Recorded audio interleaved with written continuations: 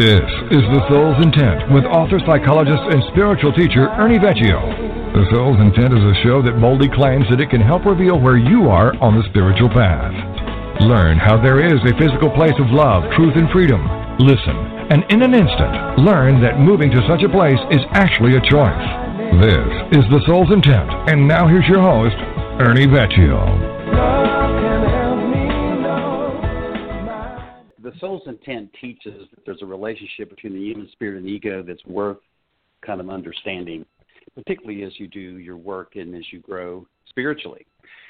And what I teach, of course, is that the human spirit provokes us to move and change and grow while the ego resists this process. So tonight's show really is about the ego's resistance to the provocation of the human spirit and how we deal with this inner noise that sometimes feels like it's nagging. Think of the ego as being responsible for the voice in our head. And of course, you know, it is at some level because the ego is really what stores the identifications of who we think we are. And each of those identifications tend to have their own individual voice.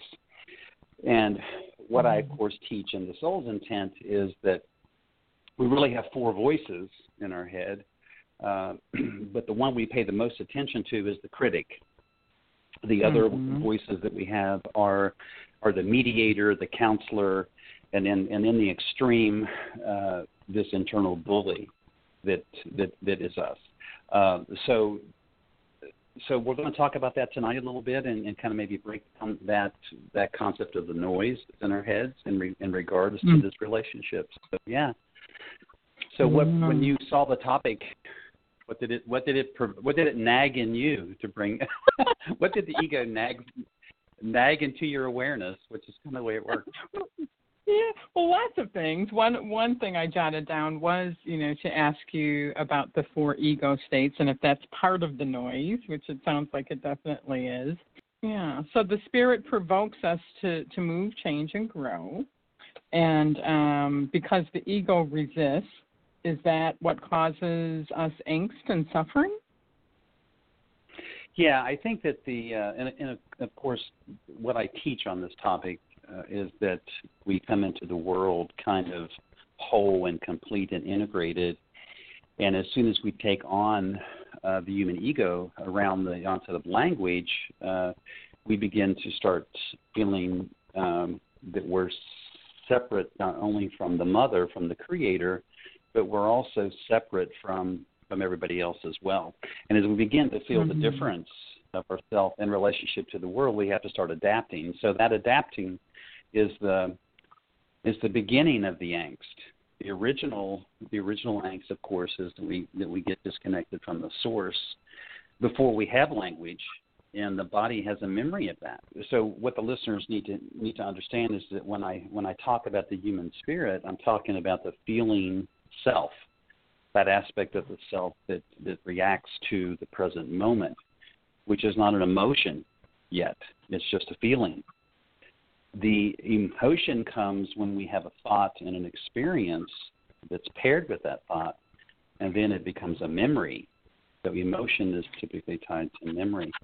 And so the nagging that the ego does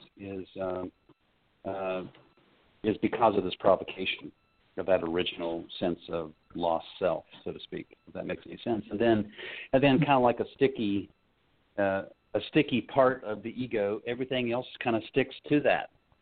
As our life begins to accumulate, not much on like a snowball, is the ego begins to have experiences. All the experiences kind of stick to the sticky part, of the ego, and causes it to defend and to create layers of defenses between the authentic self and the outside world, really, is how that works. Yeah. So important to get this clear, because if we don't, that noise really takes us away from presence, takes us away from peace, and really prevents us from reaching our full potential in life, I would imagine. Although it's kind of like it's part of what can motivate us towards our full potential if we know how to work with it. Yeah, it's a two-edged sword, exactly. If you understand that the noise or the friction of the human experience is kind of built in, then you don't have to be anxious about it or angry about it. And that's where we tend to get stuck. Is that we don't understand that there's a relationship happening between the feeling self and the human ego, or as I say, the human spirit and the ego. So part of what the soul's intent is about is kind of becoming aware of the relationship between these internal organs of perception and understanding that they communicate all the time. And the real friction is that some of the communication is in opposition to the other, and it's not supposed to be. So in other words, the human spirit is charging the ego to have a reaction to life as it is, or the human spirit is causing the ego to have a reenactment of life as it should be. And so in other words, it's the charge. The human spirit is kind of like the prod, and the ego has a choice in that moment to react in the present tense or to reenact in the past tense. And so you can see the difference that if we're awake and conscious, then we're going to react to the present moment. If we're asleep and unconscious to our life, then we're going to just reenact. And that's really how patterns of thought and emotion are kind of set into place. And so that's the confusion. When you say it can take us away from peace and harmony and all these different kinds of things, it can't do that if you're awake. It can be it's more like a speed bump if you're awake. If you're asleep, then it can absolutely take you away from those things. You see, it's just an interference. It's a minor interference. Yeah. When you get to understand it, it's not nearly as intimidating. Yeah. Well, yeah, because if you aren't awake, then you kind of almost get sucked back into that repeating of something and just playing it over again. And if you are awake, then it's you're learning from it. If you're awake, it's a motivator. If you're asleep, it's nagging. Exactly. This is where we get the confusion in the culture. This is why the ego is considered to be the bad guy. It's just that the ego is only bad, if you will, if we use that language, if it isn't awake and taking responsibility for itself. If it is, then the ego is necessary. It's an adaptive function. So not making that distinction, this is one of the pieces I think that's not talked about much in spiritual circles. It's just that the ego awake is the goal here. And the ego is not going to awaken without the provocation of the human spirit. And so being aware of that relationship is, as you can see, is half the battle. Once you have a sense of the relationship between the spirit that is you and this adaptive, part of yourself that you call ego and personality, once you see that relationship, you can begin to see that it doesn't have to be in opposition. It can work together and do what it's supposed to do, which is cause us to let go of these layers and layers of who we think we are to become who we really are. And then, of course, the outside world, the external world, adds to that and takes over. So it isn't. And so you can see that you have this inside relationship that's taking place, and you have the outside external world that's also impacting that relationship. And if you don't see how the inside and outside are all kind of working, then you're at the mercy of the deja vu that is your life. That's what the pattern is. It's just repetition over and over again of the same thing. Yeah, and this is such a wonderful way to put it, that the ego and spirit aren't enemies. They're intended to work together for us to achieve presence. And I was thinking about that today, and it's just so true, because in that kind of contemplating and pondering about the show tonight, I kind of was going in and out of this, and I had, these moments of just being fully present, and they're really, I don't know if I would have called it noise, so I was kind of curious as to how you're defining it as inner noise. Well, that's important because if you look at what most of us are being taught about our thoughts, we're being told that we have 60,000 a day, of which 16,000 comes into our awareness, and 98% is the same thinking of the day before, and we've all heard this at some level. What we're not talking about is the volume of that language or self-talk. And the volume really is the distinction between sanity and not. So here's the way you can envision it. If you want an image for it, you have this chatter in your head. It is of a dialogue, almost like a meeting that's taking place in your head amongst three or four voices. And the chatter it never stops. It's just a whispering chatter that's always there. As stress is brought into your life for whatever reason, the volume of that chatter increases. And that's just inside your head. Then you take the chatter outside in the external world. Let's say you live in a large family, or you work in a big office, or you're around a lot of people that are picking at you or criticizing you. Now you've got the noise in your head and the noise outside of your head. So it's overwhelming, you see. So that's what I mean by the noise. And if you look at what we're typically doing with mood and thought problems is, medication, of course, is helping the chemical or the brain chemistry piece of that, but it's also quieting the volume of the voice or the voices in your head or the thoughts, so to speak. A lot of people can't put their head on the pillow at night and rest and get sleep because they can't shut their brain down, because it just can't shut their thoughts off. You see, so that's what I mean when I say noise. Yeah. And I would think then, with that noise, depending on the intensity of it, it would be really hard to find your true voice.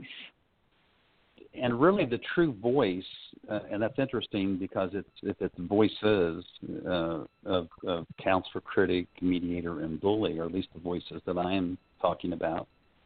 The true voice that you are wanting to access is silence.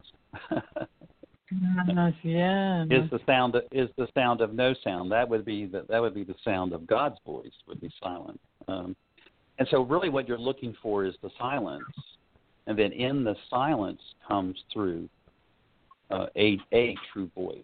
It's outside of the four that I'm labeling the ego. What you're getting is, at this point, if you're connecting with this inner peace, this inner place of no noise, then in that quiet comes through the soul's intent or the soul's guidance in some way.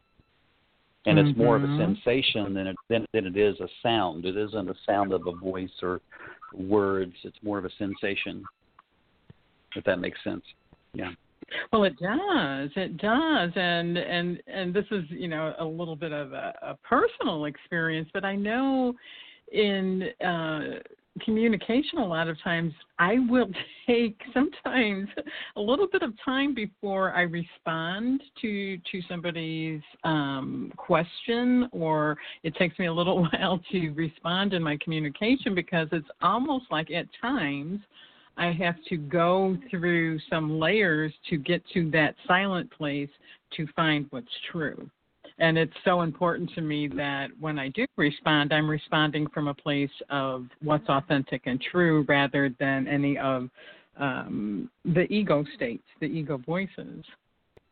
That's a good practice in communication anyway, is to have some sense of where your response is coming from. And if it's too fast and too quick and it's coming from an impulse or a compulsion, which is even worse, then you know you're in your head with your response. And so what I'm hearing you say is that you make a point to be in your body as you respond, and which is coming from a more quieter place.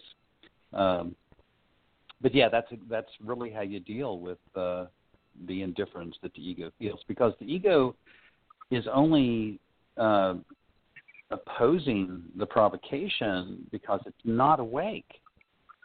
Once it awakens, it's no longer in opposition to it. It sees it now as a motivator. It sees the energy of the human spirit as passion instead of angst. Yeah, and so it gets a sense of that relationship and what it's about. Before awakening to the human spirit's intent, the ego just thinks it's the same old, same old. In other words, it's I feel this because I am not worthy, or I'm guilty of something, or I'm a bad person, or whatever it is that we're running down to ourselves. And so the ego just it's like having a relationship with a critical, controlling parent. So that the importance of understanding the healing of that, bringing that into the present, is the role of the human spirit, but then coddling that ego as it is coming into the present is the soul and the heart of who you are. In other words, you have to have compassion for yourself and hold yourself in a sacred, kind of precious place to coddle this childlike ego until it awakens. And that's where the parenting or the reparenting of self kind of comes in. Yeah. Yeah, that makes so much sense to me. It really does. So you mentioned that the spirit as passion. So until one experiences and understands it as passion, it would feel like I guess it could feel. It'll be anger. Well, it'll be anger. It'll just be emotion. Yeah, because in the beginning, the human spirit is formed because it reacts to being separated from the source. So that feeling reaction to the separation is not a good feeling. The ego and the human spirit don't qualify the feeling until a little bit later. If there's any feeling, it's probably sadness or grief or just a sense of loss, or a sense of being absent from the source. It's that kind of a sensation. It isn't qualified and given a label until the human spirit gets old enough to experience language and personality and the development of ego. Then the ego labels the angst as anger, anxiety, fear, shame, guilt. It's labeled with an emotion, you see. Mm-hmm. Mm-hmm. And so it's in the labeling, it's in the qualifying it as an emotion that it then becomes a pattern of thought and a pattern of responding to the world around it. So yeah. So in the beginning, it's just the faded break, as I say. It's just the sensation of the faded break, of being absent from the source. We don't qualify or define what that faded break means until we get old enough and acquire language enough to be able to then analyze it and qualify it in some way. And of course, we analyze it incorrectly. That's the whole point. We analyze the experience that we're feeling internally as must be something wrong with me, or I must have, if there's something, if there's a problem here, it must be my fault. I'm the guilty one. And then you can see how the culture just takes that over. Yeah. It would be almost like coming into the world and your name is Jeff, and that was your name at birth. And by the time you take on language, you think your name is Bill. And you never go back. And you never go back and find Jeff, you know. Your original name was whole integrated Jeff. And now your name is disintegrated, broken, wounded Bill, you see. And this is what happens with the onset. This is what happens with the onset of language and the onset of identity, or identifications. And because the ego adapts, we become Bill.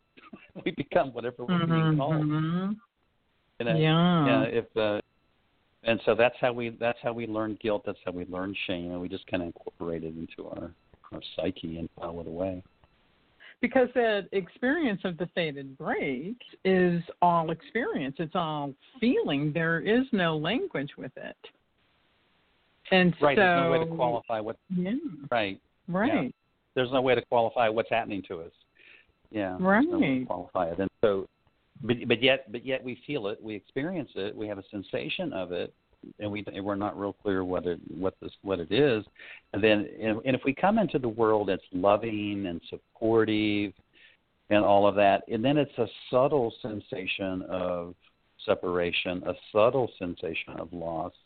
You see, if we come into a loving, compassionate, and allowing world, but most of us don't come into that world. We come into a world where we have to adapt to the laws of the jungle, so to speak. And so, so it's as I've said to you many times off the air that we say in this culture all the time that we're either human beings having spiritual experiences or spiritual beings having human experiences. Well, the soul's intent wants people to hear that you are spiritual beings having psychological experiences, or the reverse of that, which is a psychological being having spiritual experiences.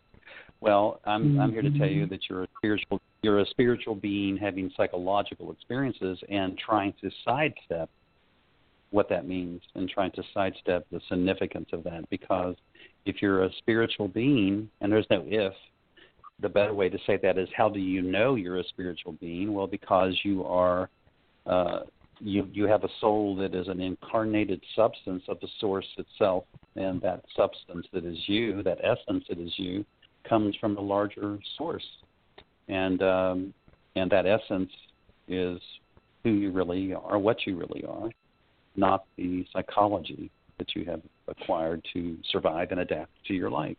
And so, and it's important, though. I mean, I'm not saying that it was choice. I mean, as I said to you the other day, as we were talking about this, we come into the world pretty needy and pretty dependent and pretty helpless. So the ego serves a function. It helps us survive all that vulnerability and dependency and all that neediness. But as we grow and as we evolve and become adults, then we should be letting go of a lot of that, becoming more independent and more autonomous in the world. Something I was thinking when you were when we were talking about the fated break and it not having language, that it's pure experience and pure feeling, and how we then develop language, become adapted, and all that. And then I was thinking the importance of poets and artists and musicians, because I think a big part of what they're doing is they're trying to describe the soul in a way before the fated break, or to describe the experience of remembering the soul before the fated break. It's like poets, artists, and musicians are trying to express something that got lost. Exactly. What they're expressing is the art of being. And each individual art is an expression of that being, whether it be painting or music or writing or sculpture. But yes, each of those is a soulful expression of the art of being. And yes, and that's what I'm trying to say is that we come into the world, the essence of this being, this substance, this soul, that far exceeds the intelligence of the brain, is connected to the heart as compass, and is inherently compassionate and altruistic. It's only when we kick into survival that we turn into kind of scary animals. And dependent upon how we were conditioned early on, we may not even develop some of that. But that's part of it. I think that if you look at us in comparison to the rest of the species on the planet, we're the only species that needs a set of rules, because we don't draw a line in the sand and say when enough is enough. Human ego won't do that. So it needs the structure. It needs all of those original things that we go through But as I said to you the other day, that, by the time we hit 35 years of age, we should have a lot of that sorted out as we're making the shift into midlife and be moving into the adult portion, the autonomous portion. We should be we should be independent, certainly independent before 35 years of age. And then in that 35 to 45 period, start looking at, who we were in the beginning before the psychology of who we were took over, or the psychology of what it means to be on this planet took over, you see. And that's what most folks call midlife. So you mentioned I think you connected passion to spirit. So until we understand that experience spirit as passion, what would we be experiencing it as? Well, we experience it as desire. The ego is formed because it is adapting in whatever its sense of self is typically lacking. So I said that, before, the natural state of the human ego is anxiety because it is in a constant state of adaptation. And so the human spirit has passion because it's longing to simply be reconnected to the source. The human ego has desire because it just wants the pain to stop. It wants to be unafraid. It wants to be safe and secure and loved and all those different things. So it's working from a position of lacking, where the human spirit is working from a position of longing, and which is not the same animal. One is passion that's tied to wanting to be connected to the source, to just simply be, and the other one is trying to fix something that is broken or fix something that is lacking. I think that right there is so important for people to get. And I think you could probably say that to me 1,000 times, and each time I'm going to get it kind of in a different way. That's how important I think just that one thing is. The difference between longing and desire and passion. Yeah. Because it's something that really gets confused in the culture. And passion, remember, is part of the word compassion, which means to suffer with. So it's really important. It's really important that we understand what our passion is about. Part of it is longing, and part of it is lacking, and it's tied to desire. Well, which one is longing and which one is desire? If you're asleep, then it's mostly desire. If you're awake, then you're beginning to transition from desiring to longing. I jokingly said to you the other day that if you want a sense of how the ego lets go or should be letting go in midlife is that we tend to pare back everything. We spend the majority of our life, 2/3 of our lives, acquiring and accumulating and obtaining things, only to then when we get there to just give it all away to Goodwill, take all of our clothes and our shoes and, I mean, we literally just give it away. It's like, and we just, simplify our lives. And that's the irony of that. When you think about how long and how hard you work to acquire those things, then you get them, you go, well, you know what? Never mind. I don't need these things now. And because a big part of that accumulating was coming from ego desire. So we over accumulate in our lives based on ego desire, only to find out it just was a bunch of stuff that we attached ourselves to that had nothing to do with our authentic, true self. The joke is on us.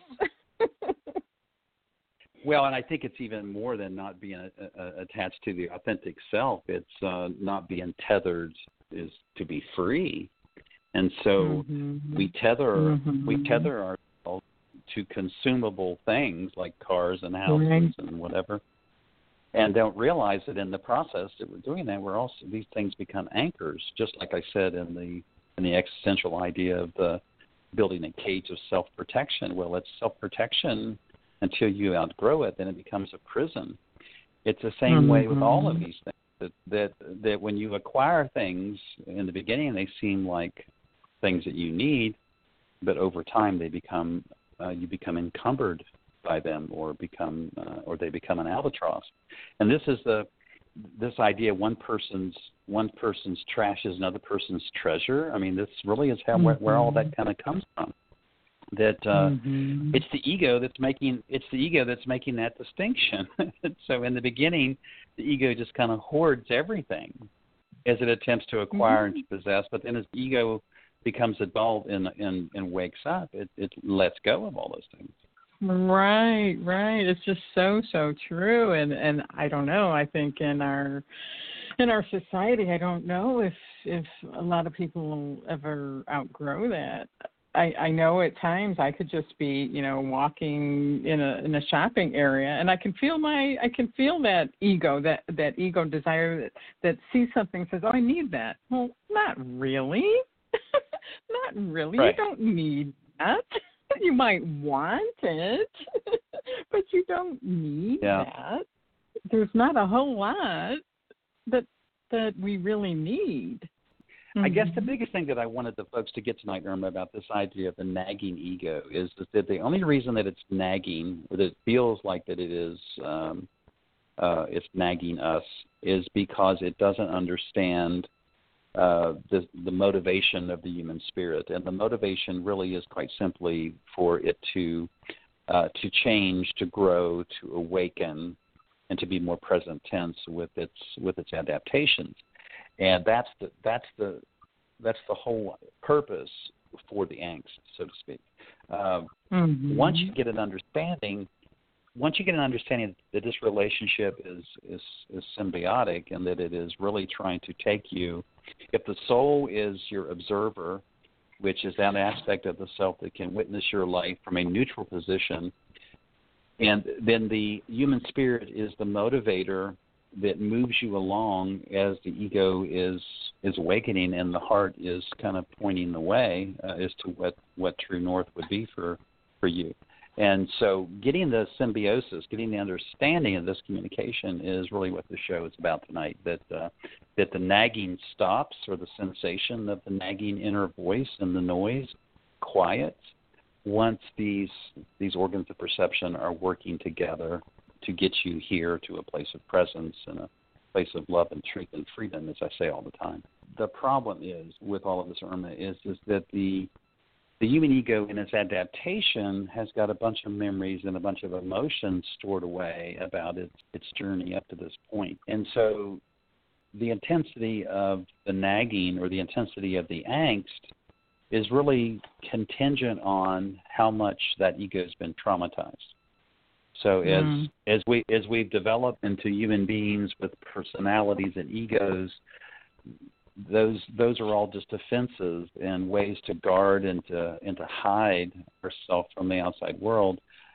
Depending upon how thick those structures are, how pervasive they are, depends upon the level of the volume of the noise that is in one's head. And so the whole premise of this show, of course, is that if you have some kind of inner life, if you have some connection to your internal world and get a sense of ground that is there, that is your soul in particular, and that is your heart as far as direction, then the other two things, the human spirit and the adaptability of the ego, is fixable. It's something that can be improved. It can grow. It can heal. So creating a place of love internally, and a place of quiet, and a place of acceptance internally is really how this begins. And that's why it ends up becoming a psycho-spiritual journey. It's almost like a psycho-spiritual Rubik's Cube, where you're trying to solve the puzzle that is you.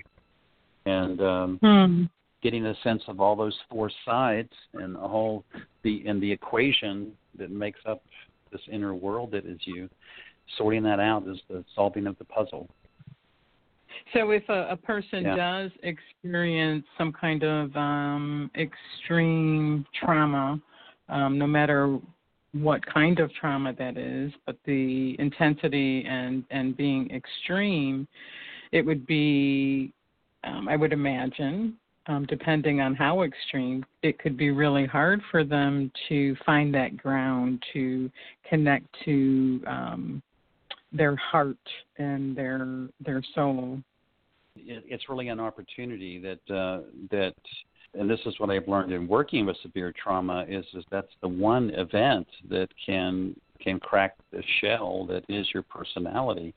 Well, the cracking of the shell, as scary as that sounds, is a necessary transition. What you're trying to do without severe trauma is melt the ego just slowly over time, this insidious, drawn-out, long process of melting the ego into the present, so to speak. So the advantage of abrupt trauma, or the advantage of life throwing us adversity, is that it chips away at the ego at a much higher level, and although it feels more painful at the time, it's actually an opportunity to get to the contents of what's behind the shell, what's behind the ego's defenses and fears. And so that's the irony is that it's an opportunity. Yeah, definitely. I could see that in adulthood, but if there's extreme trauma in childhood, I think that's more of what I was thinking of, that as that child grows into an adult, they kind of have lost their compass because of that trauma at a young age. Well, we lose the compass, or we have the sensation of losing the compass, and then we have one that's installed for us. That's the other part that happens. We all kind of have an experience of a lost compass because the collective ego becomes the compass, and So getting a sense of how all these pieces of what it means to be human, how they all interface and interact and communicate and work in one direction, which is the direction of allowing and the direction of presence. That direction that is all towards the place of love and truth and freedom, the dimension of that. And so, people say all the time that they're trying to figure out if their life has meaning or purpose, or they're trying to figure out what all this is about. Why am I here? What am I supposed to be doing with myself? And really, it's getting the instrument that is a combination of your body and your soul and your spirit all aligned, so you can follow a direction to being. And that being is the meaning. Yeah, and so it's almost like getting here and go, oh my gosh, I'm a tree, or oh my gosh, I'm a flower. I mean, I spent all this time thinking I was something else, and really I was this. That's really what happened with the soul. That as soon as you embrace the soul's intent and move in the direction of what would be your true north, then it's almost like you walk through a plate glass window that is a mirror, and you pop to the other side and go, oh my gosh, it's not who I was at all. I'm this instead, and so it's that kind of a shift that happens once you find the direction of your own compass. And you talked about the noise and what do we do with the noise? I'm curious as to how the ego states of critic, mediator, counselor, and bully, how do they play out in that noise? And when we do arrive, when we do become present, do we still need those ego states of critic, mediator, counselor, and bully?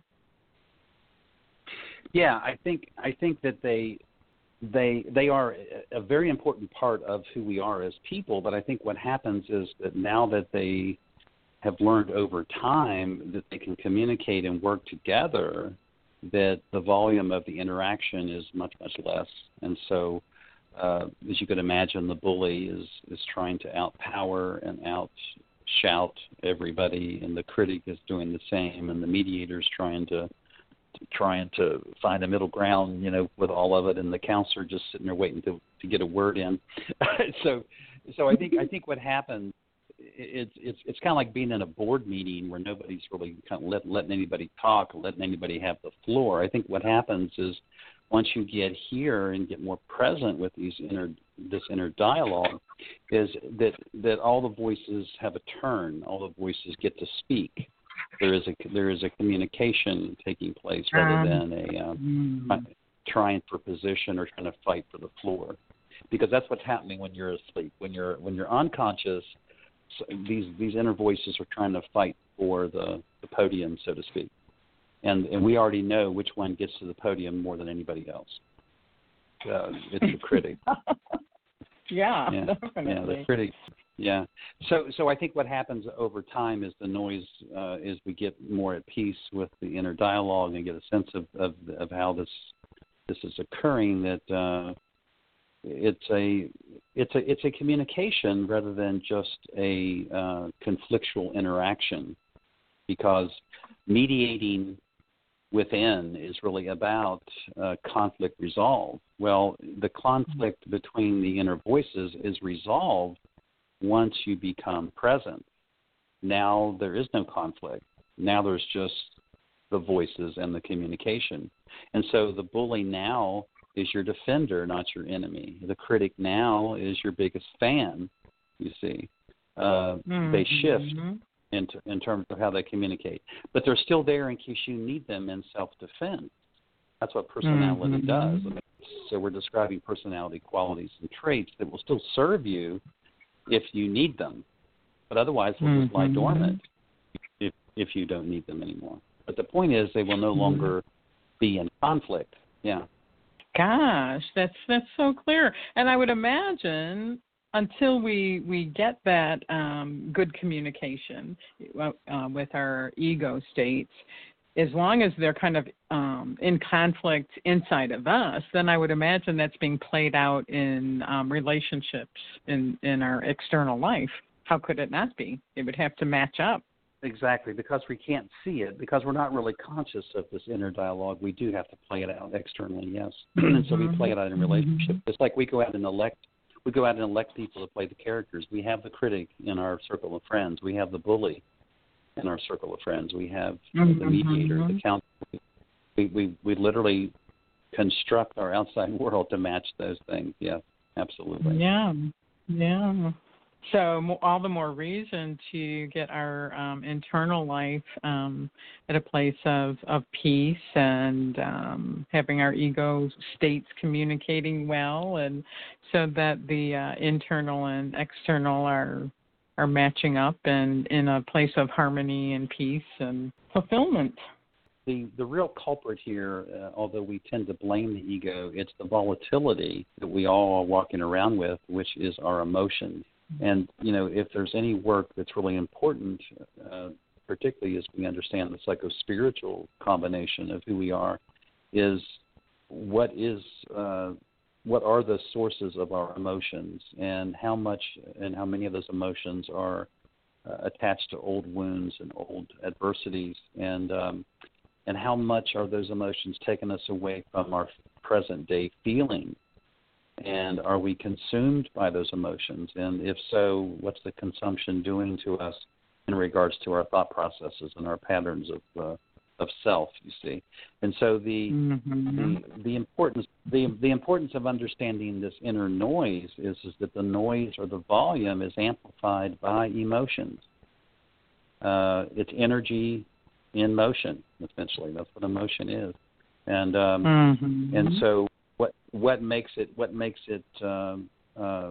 unhealthy is when that emotion charges a bunch of crazy thoughts about who we think we are, and so getting some sense of the ebb and flow of this noise is and also being aware that we can control the volume based upon how much attention we give the volume switch, so to speak, And this is really what psychiatry does with medication. They manage the volume until the client can manage the volume themselves. They quiet the thoughts. They slow down the brain chemistry. They are doing that in a kind of a methodical way, and then, paired with psychotherapy and with counseling, the client can begin to get a handle on their own emotions. And I don't know that they're making the distinction between their feelings, however. I don't think that's happening. I think what they're doing instead is just managing their emotions. The spiritual seekers, I think, are leaning towards wanting to feel more and emote less. Thank you for being a part of The Soul's Intent with author, psychologist, and spiritual teacher Ernie Vecchio. This is the show that can open your mind to things you never thought possible. While problems manifest psychospiritually, on a most essential level, there exists an energy component that provides the instructions for these fields to enter awareness. And The Soul's Intent is here to help you learn what these instructions are. Join us each week to learn how there is a physical place of love, truth, and freedom, and how in an instant learn that moving to such a place is actually a choice.